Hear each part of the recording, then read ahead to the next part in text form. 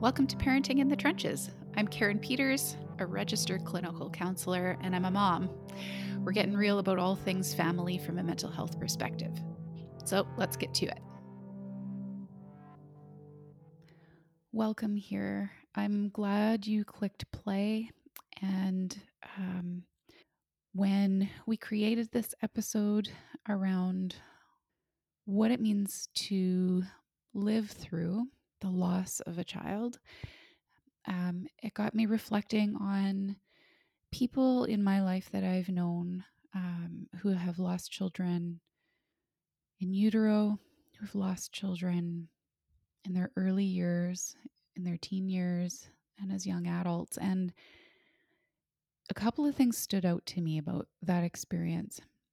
One was the unfathomable nature of what that loss means, and that I cannot imagine that experience. And the other part of it is observing as an outsider, observing kind of this silence that followed, this quietness, this aloneness that nobody really knew how to touch it, get near it. It's hard. And I just think about people who are in the position of having had that loss in an immediate way, in a close way, and their experience of having to somehow navigate that on top of the isolation and in spite of the isolation. So today's conversation is going to be with a beautiful human being who I work with and have gotten to know in the last couple of years, who has lived experience, who lost her 15-year-old daughter years ago. She guided her work as a result. It got shaped and molded and bent into a direction that has become really meaningful for her. Tammy is now a registered clinical counselor, and she has a fellow in thanatology. She also has recently completed her existential analytical psychotherapy diploma, and she also has some training around trauma. And she'll talk about how those things really come together for her in her work around grief and loss, because oftentimes our loss is traumatic. Tammy Bartel also wrote a thesis that was focused all around family bereavement, around relational grieving and continuing bonds. And that thesis won an award of distinction. And I'm so pleased that she has carved out some precious time on her Sunday afternoon to have this conversation with me, to talk about her research, her experience, what she speaks to in her work, at conferences and with clients. And so I'm not going to take up too much more space in my intro here, because I really want to get to sharing with you my interview with Tammy. Welcome. We talked a little bit about in advance about some of the questions I was going to ask. I would love you to take this where you think it's important to go. And to start out with, in your introduction, I mentioned that you have a background in okay, I'm not even going to say it right. Say it for me. Thanatology. I want to say phenology. I'm like, no, gonna try that again. Thanatology. And so when I ask this question, I also would love you to address what exactly that means. Okay. Okay. So what led you to the work that you do? And I also would love to know and have our listeners understand how that life experience has shaped or influenced the way you personally in your work around grief and loss therapy approach that work with your clients. Yeah, so I mean, great question. Obviously, our experiences, I truly believe, impact us greatly. They lead us into different paths that we might not have even imagined going on. Mhm. Um, there's a quote or a saying out there that says, "Don't let your past or your conflict or traumas or whatever define you," Mm. that always hits me the wrong way because I believe they're there, they're part of Mhm. us, they influence us, they impact us. And so around grief and loss, it's really significant to recognize that we carry that with us. Mm. So yeah, I Like think it's shaping in some way. it is, absolutely, Yeah. and the more people that I meet sort of in the field of death and dying, there's always a story that kind of brought Yeah. them there. Mm. Yeah, so, all that to say, I definitely my personal experience, of losing a loved one Mhm. has impacted me. It impacted our Mhm. whole family system. I am not the same person, I Mm. was before my daughter died. It changed my identity. It changed, kind of the trajectory of where I was going in life. Mm. So 15 years ago, I have three beautiful daughters. One at the time was 19, my older daughter, and one was 17, and one was 15. So the 17-year-old Jessalyn and the 15-year-old Ellie Rose were driving back from school, and they were in a single vehicle car accident, so nobody else Mm. involved. And Ellie Rose was killed instantly in the impact. The car rolled. Mm. Um, so our world was shattered. We everything changed. I tell people, when you have a belief system, you've even as an older adult, being married and having kids, I had worked through a lot of stuff, a lot of Yeah. things, had come to know my values, my beliefs quite strongly. I think as a wife and mother, even my faith journey, all of those pieces. Mhm.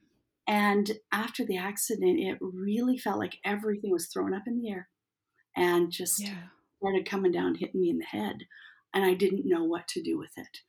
Yeah. So I like to tell people that, when something this catastrophic happens in our lives, specifically the loss of a child, loss of anybody who you're sort of living in the same family Mhm. system with, those are big pieces. You have to redefine who you are. I was now a bereaved mom. I had to redefine the journey. We were working in humanitarian aid, doing a lot of work in other countries. Ellie was always so proud she'd had 20 passport stamps at Mhm. the age of 15. But, in that, I was on the way to sort of becoming a nurse, getting my nursing, not to be a practicing nurse, but to be able to take supplies and medical things to the Mhm. countries that we had gone to. Mm. After Ellie died, I did not want to do that anymore at Mm. all. I had about a 4-year hiatus, I call it, of being very much in the first couple of years in a very dark place. Mm. And being also the mom. And my role in the family Yeah. was to keep this family together. So Mm. my husband had social anxiety. To begin with, he's an introvert. After Ellie died, it was crippling for him. Mhm. My older daughter, very much an introvert perfectionist, became suicidal. Mm. My middle daughter, who was the driver, had post traumatic stress disorder, big time. Yeah. Yeah. So, and then my grief, we're all grieving and we all have all Yeah. these other little pieces that come about because of who we are and our personalities. So the most, the biggest thing for me was, I need to learn, about what's Mm. going on for all of us. I'm a learner. I was the person who read every book, Yeah. on Yeah. parenting, right? Wherever Yeah. I was in life, I was reading, and getting knowledge. So I just felt very helpless in this family system of knowing sort of what Mm. to do. And then we also had this outside world of what happened to us. Mhm. People were afraid. People became paralyzed around us. In our Hmm. darkest, the darkest nightmare, I guess you call it, Mhm. every parent's nightmare happened, and people rejected us. People walked across. Oh, I would see a friend, and they'd be on the other side of the street. My own family, my brother turned white in the face. wow. People, they Like didn't, abandonment. yeah, abandonment, rejection, Mhm. awkwardness, silence. There's books written on oppression around grief and shaming around grief. Mm. So we either got, really left out, or people would come up and tell us that, oh, this happened for a reason. This happened Oh, yeah. because, you're strong enough. Oh, Your family can handle this. Well, nobody can handle the loss of a, no, right? you know, Oh, yeah. So the yeah, that those parts of my journey were, how do I be the mom in this, yeah. world that's turned upside down? How do I be with my friends even when, I would come and make a coffee date with somebody and I would get them saying, well, on my way here, I thought my daughter was going to die. She rode her bike to school. And Mm. I represented death to people. I Oh, wow. represented, I brought out fear in a lot of my friends and Mm. family. So all of that, just, it was like, where do I find solid ground? What, No doubt. how do I find the ground and then be that Mm. support to this family who, um, yeah, like I said, we hadn't been there before, didn't know how to do this. Right. No roadmap for this. Yeah, none, No. right? So I also learned that in our Western world, we deny death. We Mhm. we try and get people to move from sad to happy. Yep. We have no concept of how to hold joy and sorrow at the same Yeah. time. Yeah. And it's hard. It's very difficult, and we haven't been Mhm. taught to do that. Mhm. So, I would get very frustrated and almost angered when people tried Mhm. to do that. Right? It was a Totally pull line. you in Yeah, prematurely. Yeah. yeah. Come over here, and we needed to Yeah. grieve. We need to be Yeah. sad. Um, yeah. So that's the personal Mm. piece. Mm. And all of a sudden, I don't know. I was in a nursing program actually, and loved. There was a couple of psychology classes, but all of a sudden there was a elective called Mm. Death and Dying, and I was like, elective in a nursing program? Yeah. Interesting. So I took that course, and I was like, wow, this all makes sense. People who Mm. are working in palliative care, end of life care, Mhm. know what I'm going through. Um, Ours was a sudden death, so that's very different than an Mm. anticipated death, but the pain Yeah. is the same. You just have Yeah. longer Yeah. to process it Okay. in an Yeah. anticipated death, right? You're thinking about, you're hanging on to hope, but you're Yeah. processing the person might die. Where with Right. us, I can tell you Right. exactly where I was, what I was wearing the day we got the phone call that Ellie Yeah. had died. Yeah. Zero So preparation for that. none, right? So it's like one day, Yeah. ooh, you're just, everything's Shell shattered. You, shocked. Oh, yeah, yeah. yeah. So, needless to say, I decided to start taking more classes, more psychology classes, more really looking into. Took a research class where I could Mm. study bereaved moms and what the Mhm. research was around them. And Mm. what happened for me, yeah, it was really, really interesting. What I realized was there wasn't a lot of studies. This was in Mm. 2005. So Okay. most studies had been done on white, female, 70-year-old women who'd lost their husbands. Interesting. Yeah, and a lot of the books and the textbooks and what we should do was based around them. Based on that. Hmm. Yeah, which is a very different law. It's not, oh, it's Right. absolutely painful. You've lived with someone for 50 years and now they're not there, right? Yeah. Emptiness, loneliness. It's its own thing. Yeah. Yeah, right. But there's a woman who's written a book now, and back then there weren't very many books. You'd go to chapters, uh, look for grief, and there might be one or two books on the shelf. Yeah. Today, thankfully, there's a lot more. Yeah. So there's a woman who wrote a book called "It's Okay That You're Not Okay." Just came out in Okay. 2018. Megan Devine, fabulous book. If anyone Mm. wants to look into that, but she says there's a big difference between sort of a natural death that we know is coming of a Mhm. grandparent parent or when we're older and we are expecting death to come, as Mhm. opposed to an out of order death. Yeah. And I Out of really order death. Good phrase. right? Yeah. Yeah. Love it just makes so much sense because when you think of sort of being a bereaved, parent losing a child, Yeah. none of us would ever imagine or even have thought through, "I might need to bury my child Right. before they die," right? So Yeah. all of those pieces are just so big. They're really Mhm. just, so big, and yeah, I went back to school basically with the intent to learn about human behavior. Why were people rejecting us, shaming us? Also wanting to walk through with my daughter through her PTSD, which was Mhm. fabulous.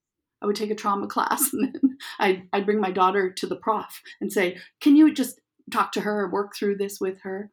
Yeah. Um, I was invited into the therapy room with my daughter because Mm. I was too afraid to be alone in that room, Mhm.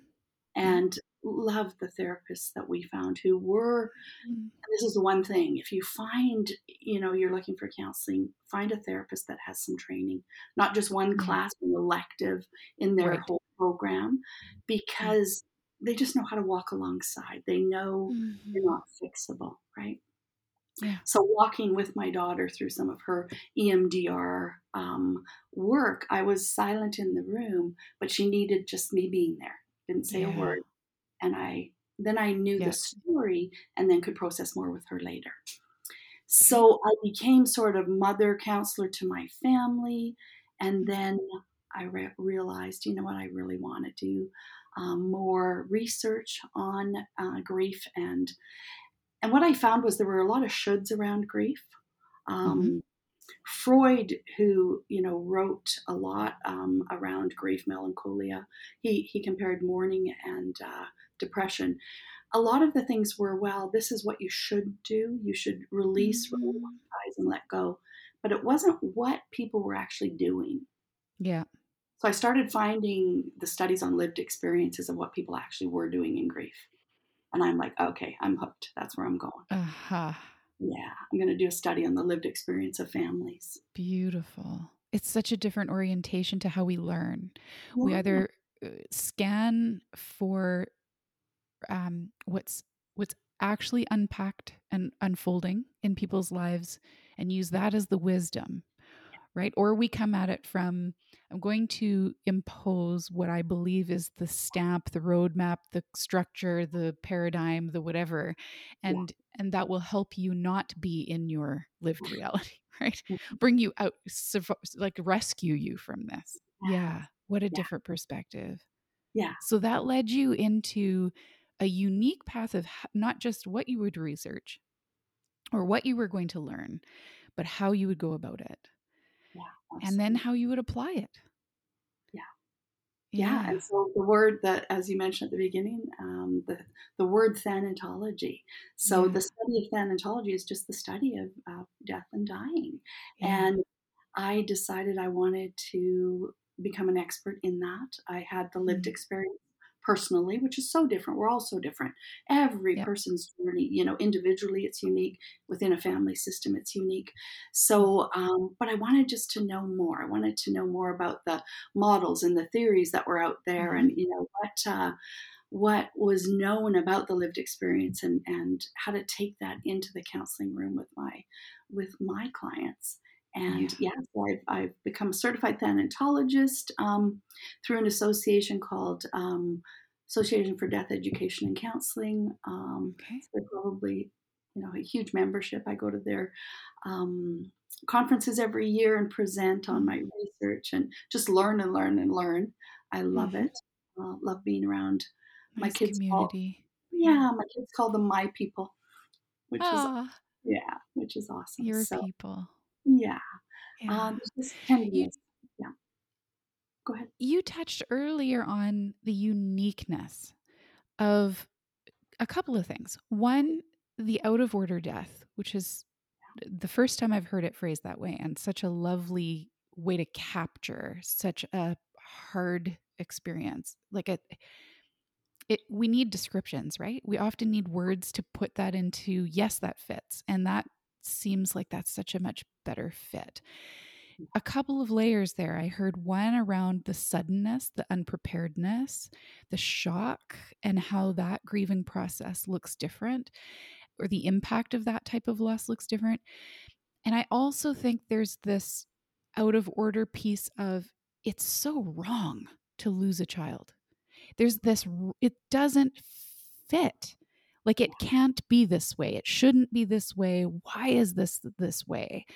When I lost my parents, when I lost my first parent, these weren't questions I asked. I didn't ask why. It was still hard and we had loss, but I wasn't saying didn't feel unjust somehow, right? And there's something that I don't know how to phrase or put my finger on right and fully, but can you speak to some of the aspects around that of what's so unique about that experience, and maybe it's not just about the suddenness, but people whose children have chronic illness and succumb to that at an early age, that process of grieving that loss is so unique. Can you speak to that?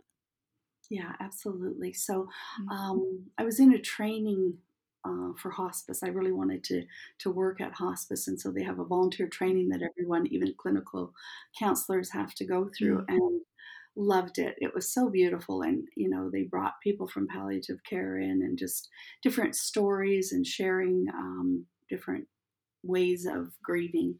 Anyhow, I still remember this one significant video that we watched from a place called the Dougie Center. It's a center for grieving children Hmm. down it's actually in Portland, Oregon, and I've been there many times.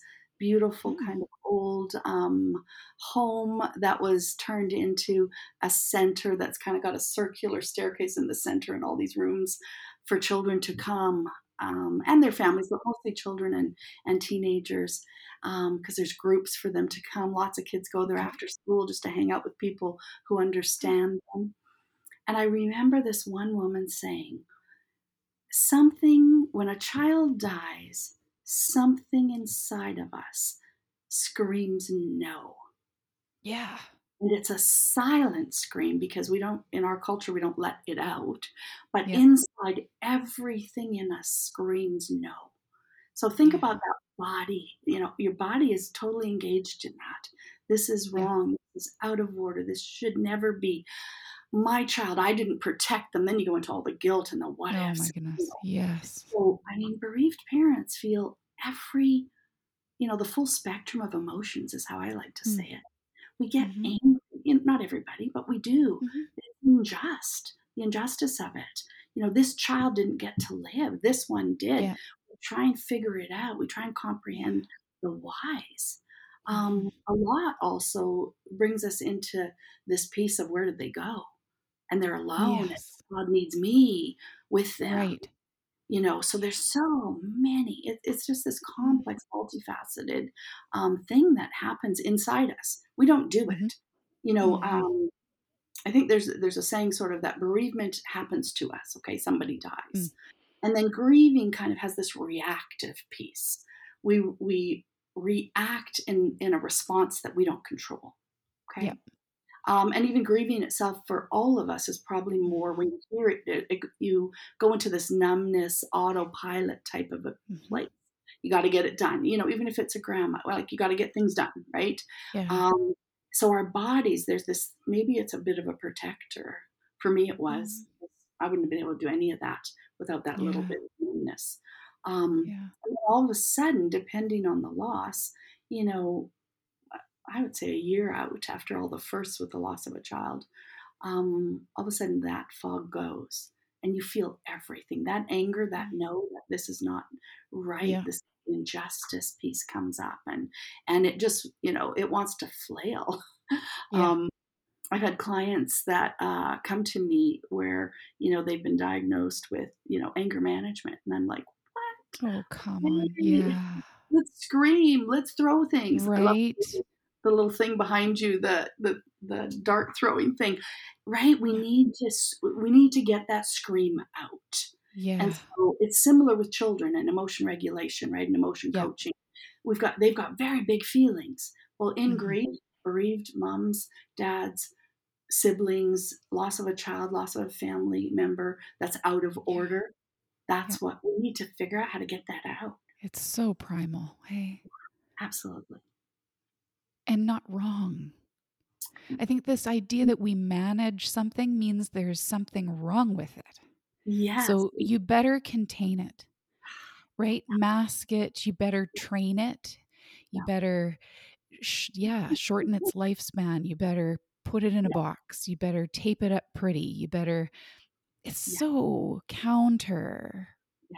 Yeah. Yeah. It needs For to me, flow. yeah, it has to flow. So, Uh, my work with clients is very much that way in just let's scream together. You know, Beautiful. I get them to try things like go out.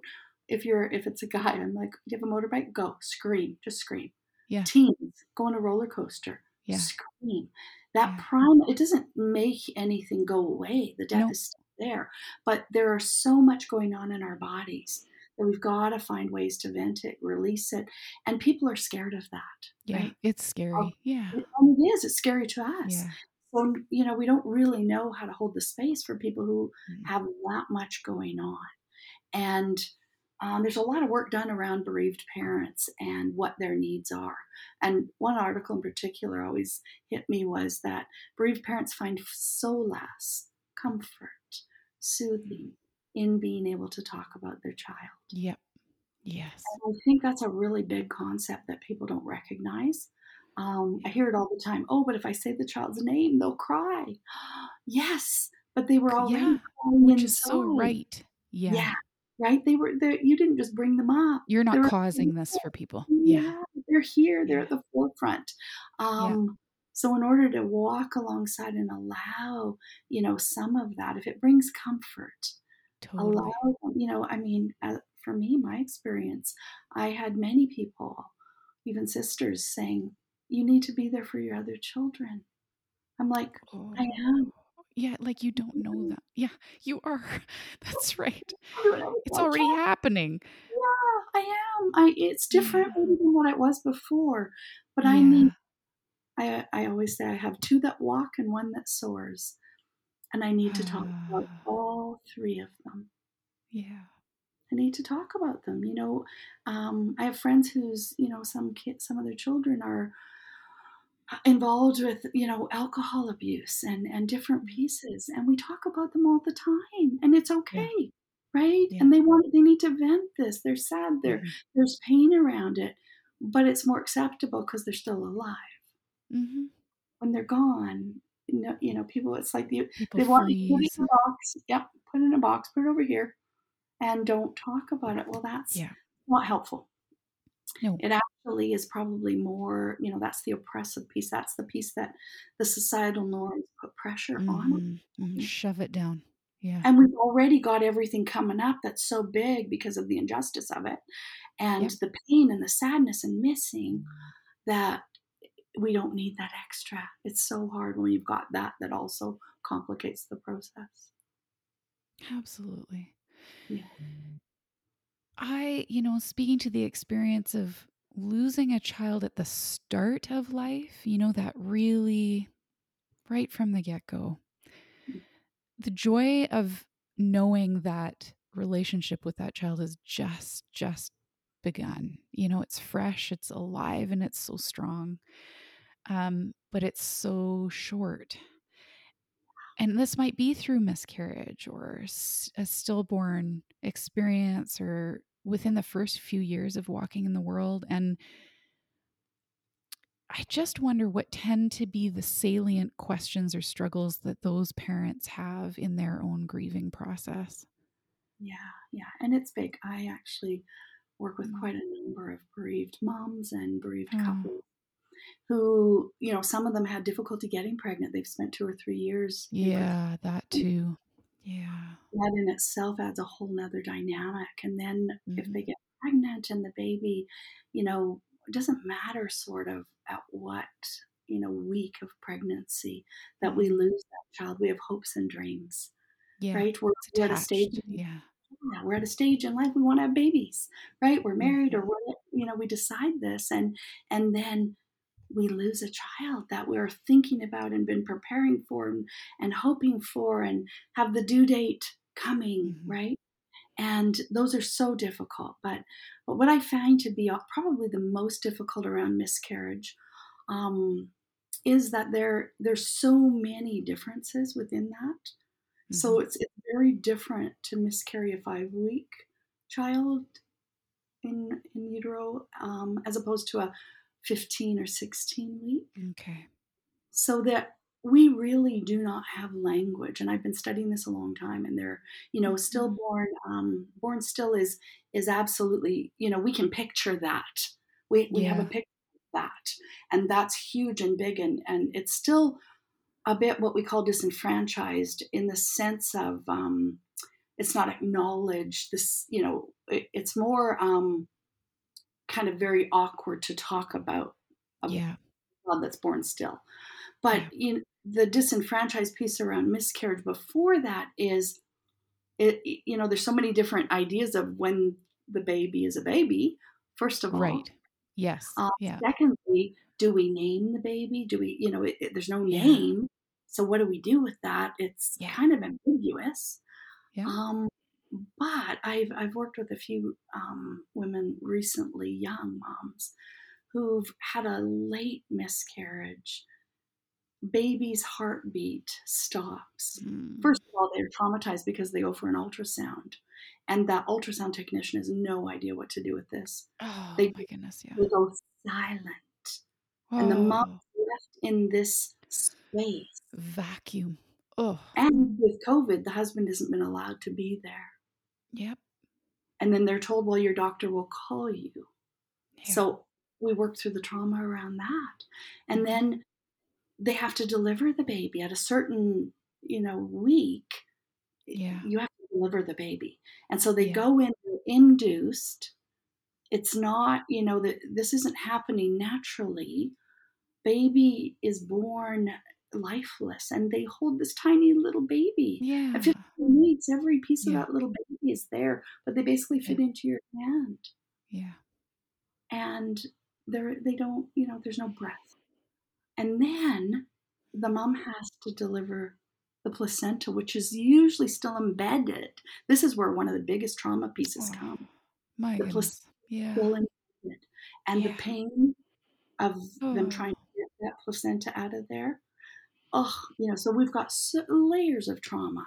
And then Mhm. we have to bury the baby or decide cremation, or, and Mhm. so all of these things that, when they get out from this and somebody says, "Oh, what happened? We had a miscarriage." Do we even think about all of that, Mm. right? No.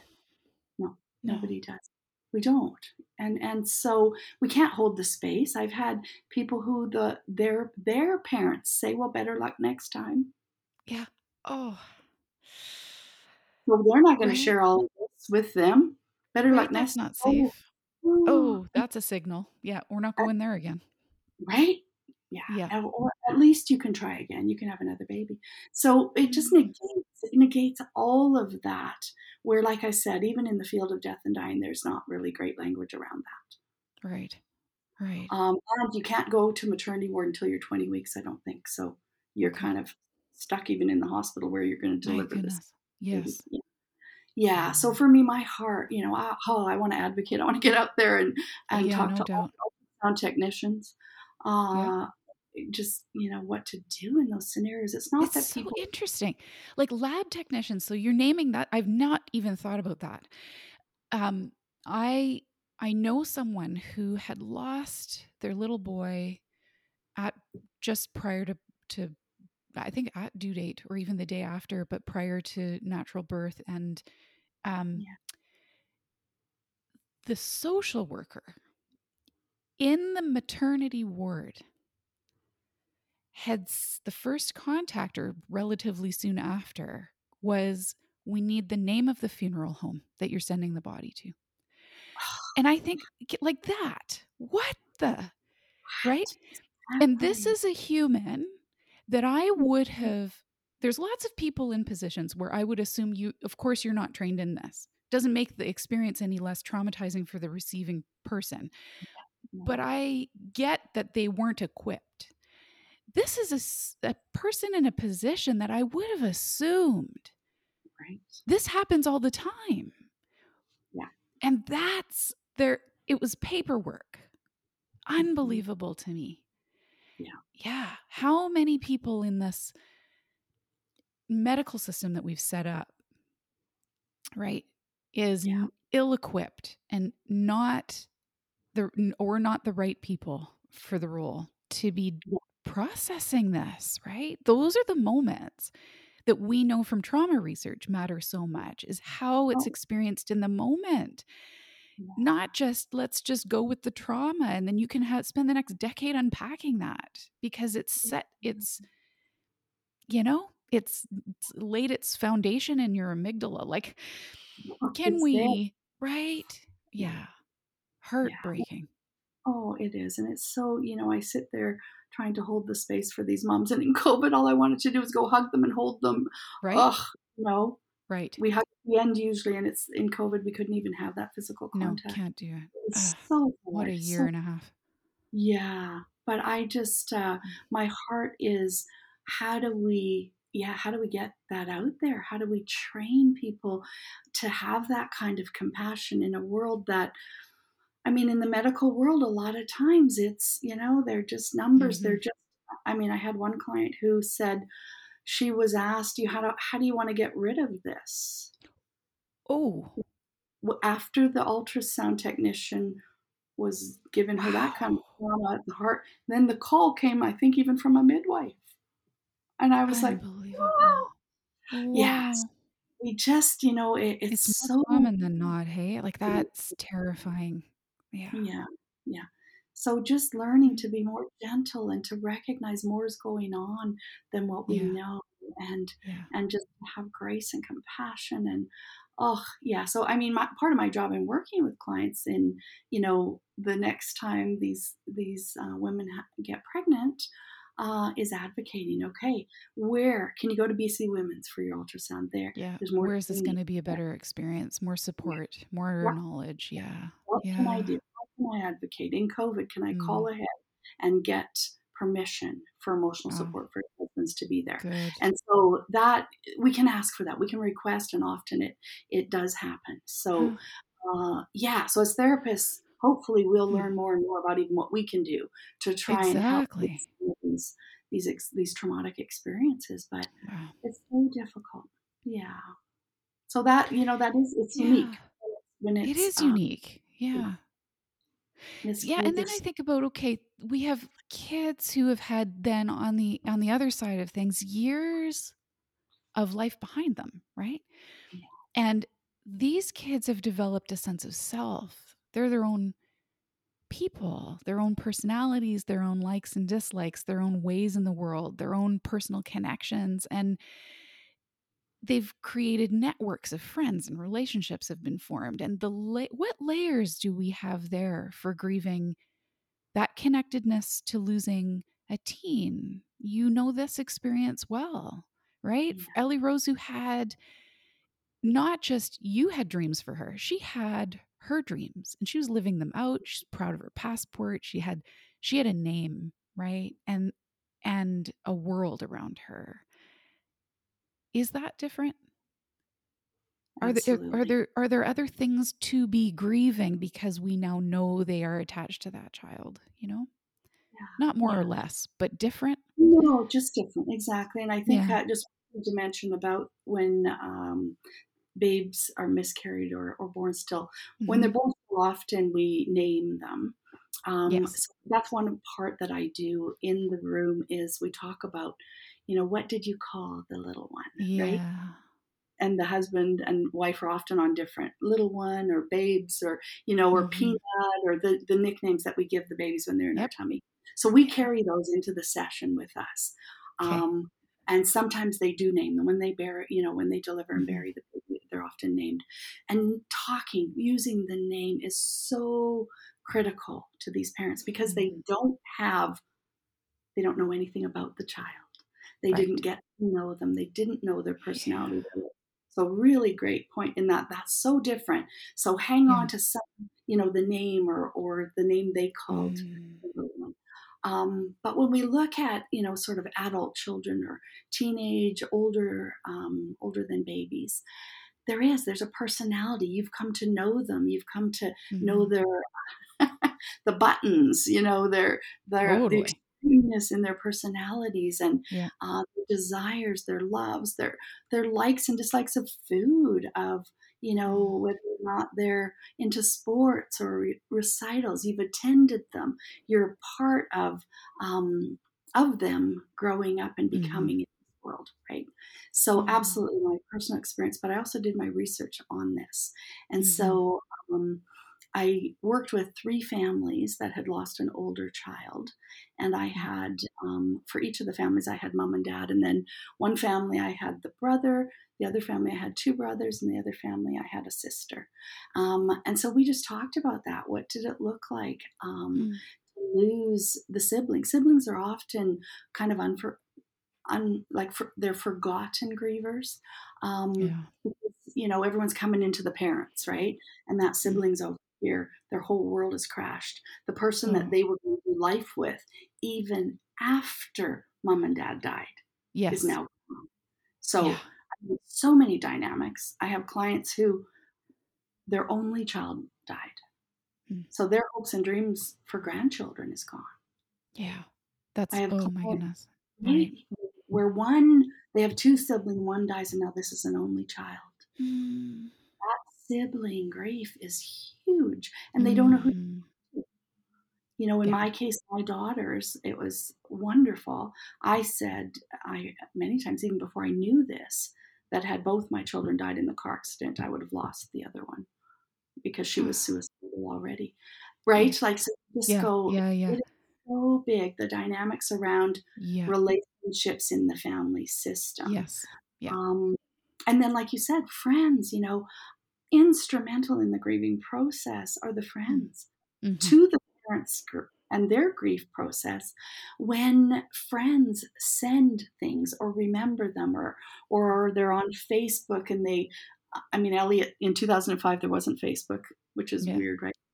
Yeah. There was Yeah. MySpace. She had a MySpace. Okay. Uh, Yeah. yeah, but the girls created a Whatever the face. means are at the time. The honoring, hey? Yes, Like, yeah. honoring of them, and then the friends love that because that's a place they can go. They Yep. can go talk to her on her birthday on Facebook and Uh-huh. all those significant days. I have one of, Ellie's friends who became a baker, and she sends me cupcakes with roses Oh, on them on her death yes. the day she Oh, died. yes. Every Amazing. Amazing, right? So Yeah. they're in the grieving process with us, and Yeah. if we could learn to do this better in community with Mhm.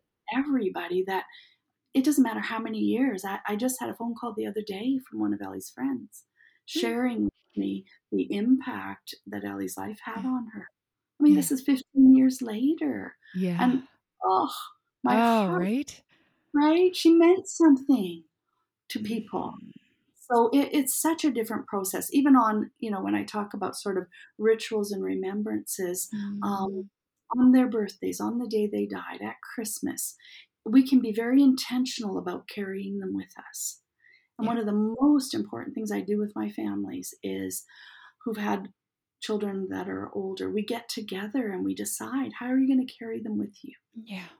And Yeah. how do you feel and how do you want to? And we go, oh, I'd love to do this. I want to be more intentional. There's Mhm. so many different things going on, but we try and come together and figure out what that will look like, that Yeah. everybody can be a part of.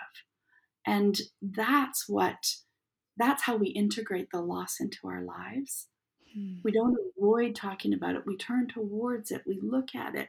We let ourselves grieve. We give ourselves permission to grieve. And like I said, with an Mm. older child, that part's almost easier. With a Yeah. baby that you didn't name, that you don't know about, on Ellie's birthday, we have her favorite things, and she would hate this. Right. At 15, she loved Cheetos and root beer. Um, Yeah. and we Yeah. all try and get it down. No, I'm kidding, but It's so we funny. still we Totally. still I like get that. Yeah. Yeah, we still like root beer. But, and then multi-generationally, my Yeah. daughters now have children who know Ah, Ellie Rose.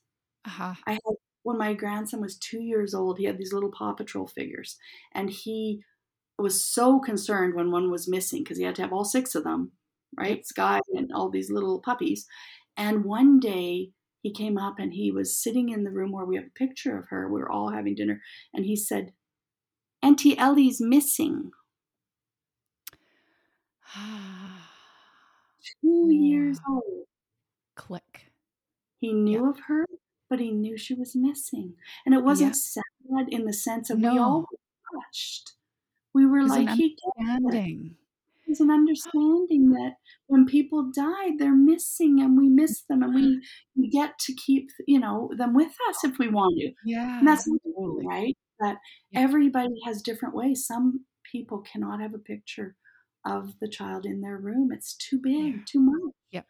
Yeah. And others have to. That's a bit of a security for them. So Right. neither, we don't go, "Oh, that's wrong," There's or "You nothing shouldn't." wrong. Right. Some people say, tear down the room right away, give away everything." Ah, no, no, no, no. Oh.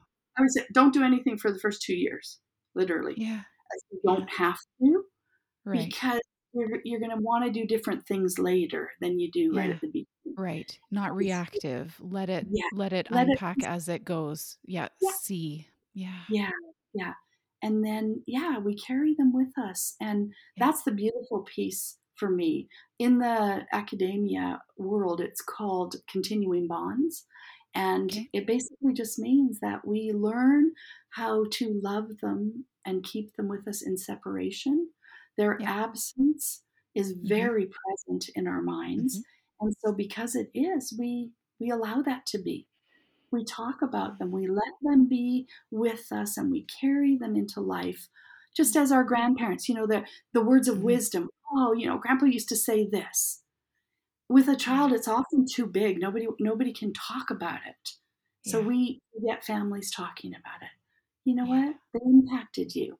One of my Yeah. families, in my research, the one with the 2 sons that came, they talked about being at a golf course and seeing an eagle. And they were all together looking at the eagle, all getting goosebumps in silence, knowing that was their brother's favorite thing to watch Mm. eagles. And so that's a continuing bond. That's all of us experiencing the loss Yeah. together, The looking at the, connectedness for the yeah, absence. Oh. and it connects us together as a family. Yeah. That's the Yeah. piece that literally in my research came out salient, so huge. It was the biggest Oh. thing, is that when we allow ourselves to have a continuing bond on our own individually, Mhm. but also in Mhm. the family system, that's what helps us relearn to be a family again. Mm. Hmm. Really big pieces, right? It's huge. Yeah.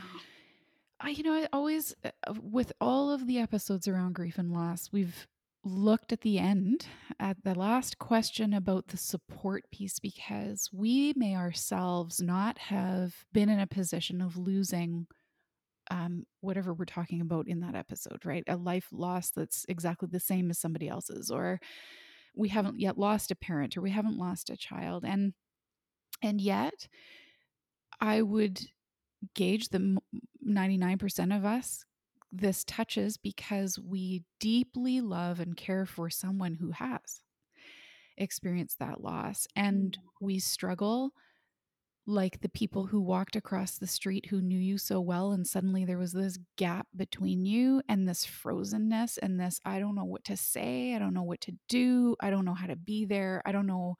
Am I going to say the wrong thing? Will I wound you? I don't want to make you cry. That whole Yeah. other people in our world who react desperately have beautiful intentions and Mm. are misguided with what they can do. And I love to inject at the end of these episodes for those people tools of an insight. And I think you've already given us, I mean, I probably don't even have to ask the question because just from you explaining this, I think it helps us understand how to better be there with people. Um, Mhm. when maybe even just not after the loss, but throughout our journey of loss when we feel triggered and it's hard to be in those places.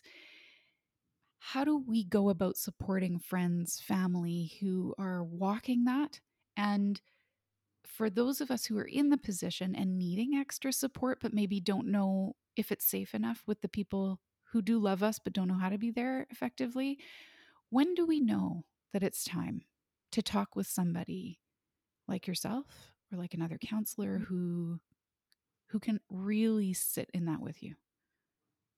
Yeah, those are great questions. So the first part of it in how do we be there for friends and family who are going through losses, and it's a huge question Mm. because I truly don't believe that people are trying to be mean or Yeah. insensitive. I think they Yeah. just don't know what to do. Yeah. So number one thing is get comfortable with silence. Mm. Recognize you don't have to fix them, and honestly, you can't fix them. Not possible. Not possible. Um, One of the big things in research that has come out over and over and over is in grieving, it's a little different than other types of therapy, even. We need to tell and retell the story. So Okay. if there is space in our families with our friends to tell and retell, because what happens is as a person tells and retells the death event, what happened around the death, and talks about the relationship they had with the person, it moves them in their grieving process. Hmm. That's Beautiful thing. so helpful. Okay. Yeah, I because tell in people, trauma, we don't want to retell our story. We want to help our body integrate in different ways at the body level. This is interesting. Oh, so for grief and loss, retelling is healing. yes. And if you think of a Okay. spiral staircase, okay, they Yeah. have to go around and Uh around, and huh. what you watch, Swirling. Mm hmm. swirling, but we watch for movement. They're going up. Okay. Okay. And I tell my clients that don't worry when you feel like you've had a grief setback or a burst or what, a wave of Wave. Yeah. come over. They talk about it in many different ways in the lived experience of it. Mm It's when somebody has held the space and listened and let you be sad, mad, frustrated, hmm. not to the point where you don't need to go into it with them and go, yeah, that was horrible, sort of Right. around the medical thing. Well, if that didn't happen, they wouldn't have died. That's not what we Oh, need. What we need is yeah. just holding it. Let us say it. Let us speak it. Let us Hmm. think it through, reflect and reprocess what happened to us. And there's this incredibly beautiful saying that I found years ago of a young girl who was beyond her. She was a literary genius. And she said, taste my tears and they will dry up on their own. Oh, You have to get yeah. pretty close to someone to Yeah, taste you their do. tears. And you Uh also huh. have to listen for the tears to come. Yeah. So it's going to be the title of my book. I'm working Oh, on it. Yeah, yes. yeah. Awesome. Because we don't know how to do that. We don't know how to get close enough Yeah. and be okay with it Yeah. because we're scared, we're awkward, we haven't been trained to do this. Terrified. We have Yeah. 100 things that come up in our head. I have a friend, Ben Bentham, who at the same time I was doing my research, he looked at communities and grieving. And one of the number one things that came out was there's a desire to care. Hmm. They just don't know how. So we need to Hmm. get out there and figure out how to teach or learn. If you don't know how, go find a book on how to be with people and Yeah. recognize you don't need to say the right thing. You're going to say the wrong thing. I have the lived experience and I'm now supposedly specialize in this. I say the Yeah. wrong things. Yeah. Then I go, oh, I'm so sorry. I Yeah. remember being with a bereaved mom one time who'd lost her daughter. She had two sons. And I said, oh, I'm going shopping with my two girls. And I'm like, oh, it just Hmm. stuck in my Yeah. throat. Yeah. Wasn't a client, thankfully, it was a friend. Yeah. Yeah. But Yeah. yeah, it can happen with clients too. But you just Yeah. need to acknowledge, Yeah. We do oh these things. man, I'm Yeah. so sorry. I didn't mean to be insensitive. You don't, Yeah. your daughter's not here. And so being able to go and be a bit Yeah. fluid if it goes somewhere and you're sharing, and just say it. I've had friends who say, I'm going to say something stupid. Please forgive me already. I Yep. love it. Love Yep. that. Like, Yeah. that's great. Permission to screw up and stay close. Yeah. Great way of Yeah. putting it. Yeah. But Yeah.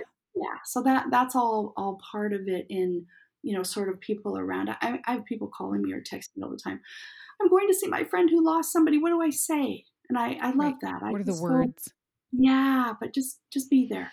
Hold space. Mm, Allow it to be. Don't change it. don't change it. Yeah. Your presence is what they need. Yeah. Don't say, tell me what I can do for you. Bring Yeah. food. Don't ask Yeah. them what they need. Don't That's not helpful. Just if you Yeah. think of bringing food, bring food. If you think of Yep. sending a card, send a card. If you just Yeah. go over for a hug, text them on the day. I'm thinking of you. I say this, it's so simple. A Yeah. heart thinking about you. That's it. Yep. That just means the world Yeah. to people who are grieving. I And think then on there's the other, yeah, this idea of we're so responsible. Right? I think that I feel that in the weight of what you're saying of like if I put myself in the position of the person wanting to get the words right, wanting to know what exactly, what give me the script because I don't want to mess this up. We assume we are responsible for yeah, shaping or for making that okay or a good experience. We're not responsible for it. We have to allow it to be whatever it is. yeah, Us yeah, just being present is the thing, right? And as exactly. soon as Yeah, we flip to this idea that we're responsible yeah, for creating something that's yeah. okay or healthy or good or safe or whatever, then we get so hyper focused on did I say the right thing? Did I do the right thing? Exactly, and Yeah. I think that, it's really important. I say this often to people. If a "should" comes out of your mouth, Uh-huh. pull it back. Warning sign. Should It is, right? The more that we Hmm. should people, "You should be here, you should do that, you should do that," it's not helpful. Maybe they should. No. I don't Yeah. know, right? Yeah. But let them come to that, understanding or make that move Yeah. themselves. They will. Yeah. They will. You telling them they should almost actually aggravates it more. You're Totally. not allowing them to be where they are, trying to push them Right. ahead. Let's get going. Yeah. Let's go. And Yeah. grief, Let's make some quick meaning out of this. Yeah. yeah. Yeah. So grief, what we know, it's unique, it's lifelong, it comes Hmm. around. We have Yeah. to retell it, we process it. It needs validation. Yeah. Um, and just in the sense of sort of what we do in the counseling room, my personal experience was that my family did not know how to hold the space. Hmm. They got very awkward and silent when we brought her name up, and that was Okay.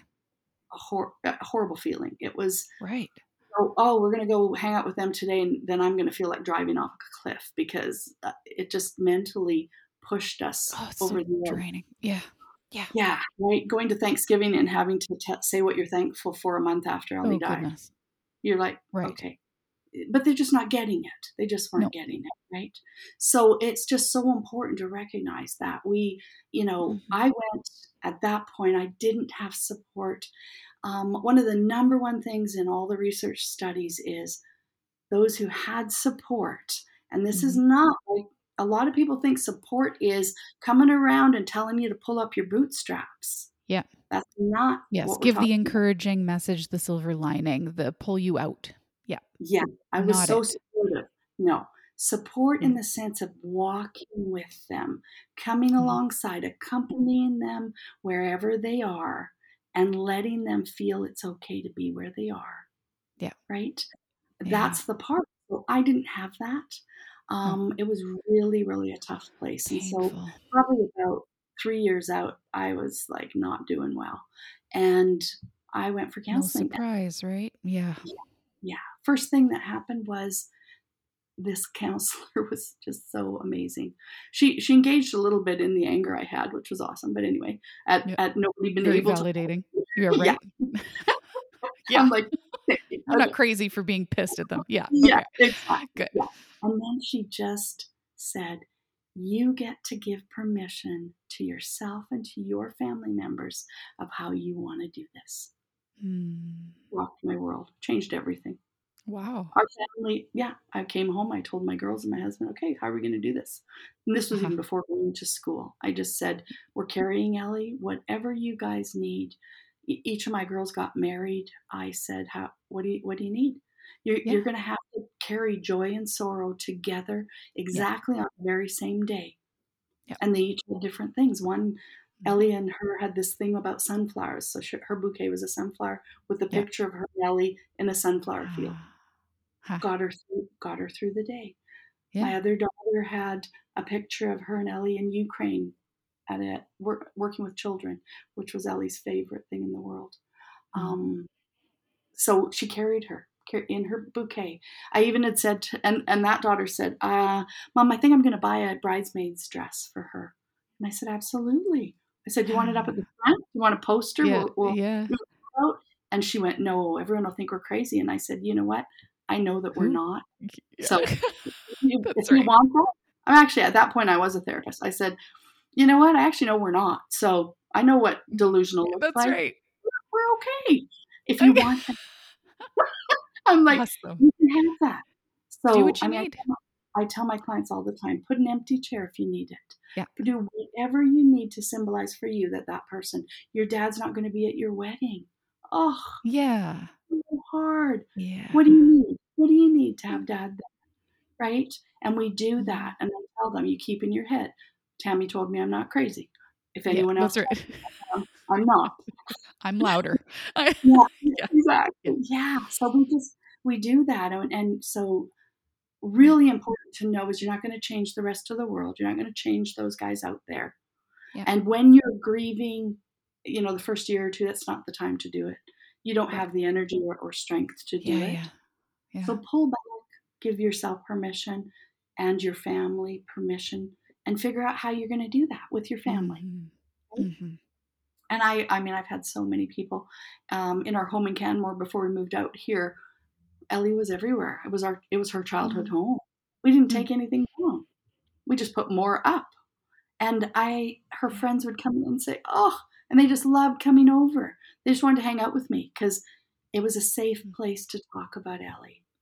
Yeah. And they needed that. They weren't able to talk about her in their home because it was taboo to Right. talk about people who had Yes. died. Yeah. Taboo. So Mm. we just create space, right? And in the Mhm. counseling room, the same thing. Where I'm creating space, I'm listening. I generally start with who is the person. Mm. I'll use their name. I'll say, bring a picture of you and her or him, and let's talk about them. We get Mhm. safe. They can safely talk about their loved one, and Yeah. then we go to the little death event. What happened? Some of Mm. them, 17 years later, have never talked about the death event. Mhm. One mom actually saw the accident happen and never spoke to anybody about it. Oh, wow. Right? Holding Oh, that. what a It was burden. oh, yeah, she just needed to share it. Yeah. Um, and so yeah, we in the room, it's so important. And every, so many times when people who come to counseling, there's trauma pieces, right? Yeah. That Yeah. we that I because that's why I did trauma too. Yeah. We work on the trauma and then we talk about we it's a great piece to titrate with. Mm. We Mhm. work on the and then we talk about their loved one. Yeah. And we figure out Yeah. ways to integrate the loss and remember them and honor them. What do you want to do to honor them? Mhm. Right? And I just make it Mm. so normal that we get to do this Hmm. however you want to do it. And it just becomes this beautiful Yeah. piece where I love it. Years ago, I just had to, my first, I was working at hospice where I was seeing probably about 10 clients a day, and every story was so big. Yeah. All of a sudden, I just got this picture of this cloud. Somebody sent a cloud, a heart cloud. And Yep. I'm like, that's it. These are love Uh, stories. uh-huh. These are loved ones. These are significant people in our lives. Not all relationships are love, and lots of them have lots of tumultuous pieces. So that's Yeah. trauma too. We have to go there. But Yep. when you can see them as they're sharing the love they had, the Mm. love, even in marriages that broke up, when you met, Mm. tell me, right? And we just go to Mhm. those places that are really hard that no one else has space for. Yeah. And That no in the one else has counseling space room, for. Yeah. yeah. It's not just Mm. about listening. I have a lot of other No. skills, right? And Hmm. in grief Yeah. therapy, we do that. We do the trauma, we slow down, we pause, we walk through it, we get to the feelings, right? We don't let it Hmm. re-traumatize and all that. Right. But what we're talking about the person isn't the trauma, Right. right? It's them being gone, and now what do I do? Yeah. We talk about Yeah. how to re-engage. There's a beautiful piece around one of the grief models that's called the dual process model of coping. And so after someone dies, we literally cope. We try and figure Mm-hmm. out coping mechanisms. Some people turn to alcohol and drugs, and others to eating or Hmm. whatever, distracting in some way. And this just shows, we're in the loss part of it, and then Hmm. we're in the restoration part of it. We go out with a friend, we can go out, and so we Mm. tend to oscillate, and that's actually what we do as the lived Yeah. experience. We pivot in and out. Yeah. We go in and out, and most of it's coping, just trying to get through the day, Yeah. right? And Survival. then, yeah, survival. And then all of a sudden we pull it in to integration. And that's the Hmm. carrying them with us, where there's more days where we can smile about their memories and Mm. honoring them. Then it actually takes us back down to some of those places of depression and depressed mood, and not being able to get up out of bed in the morning. So, Yeah. yeah. This has been a fantastic, rich conversation. That I, my thank you is both to you, but also wanting to thank you for inviting Ellie Rose into the room, Mm-hmm. because what you have been able to share has given a glimpse of the life and the wisdom that not not just you have learned in your own experience, but in relationship with your daughter, that has very much had a thread woven into this conversation. So I want to dedicate this to both you and her, and thank Thank, you. thank you very much. It's been a Yeah. pleasure to be here. Thanks for spending time with me today. Remember to check out the show notes for related resources. You can follow me on Facebook and Instagram, or you can also subscribe to my online learning page at my.thrive-life/LRL series, where you'll get updates, extra tools for your toolkit. And if there's a topic that you want me to cover in this podcast, please shoot me a message. I would love to hear from you. Shoulder to shoulder with you, knee deep in this mud. I will see you back here next time.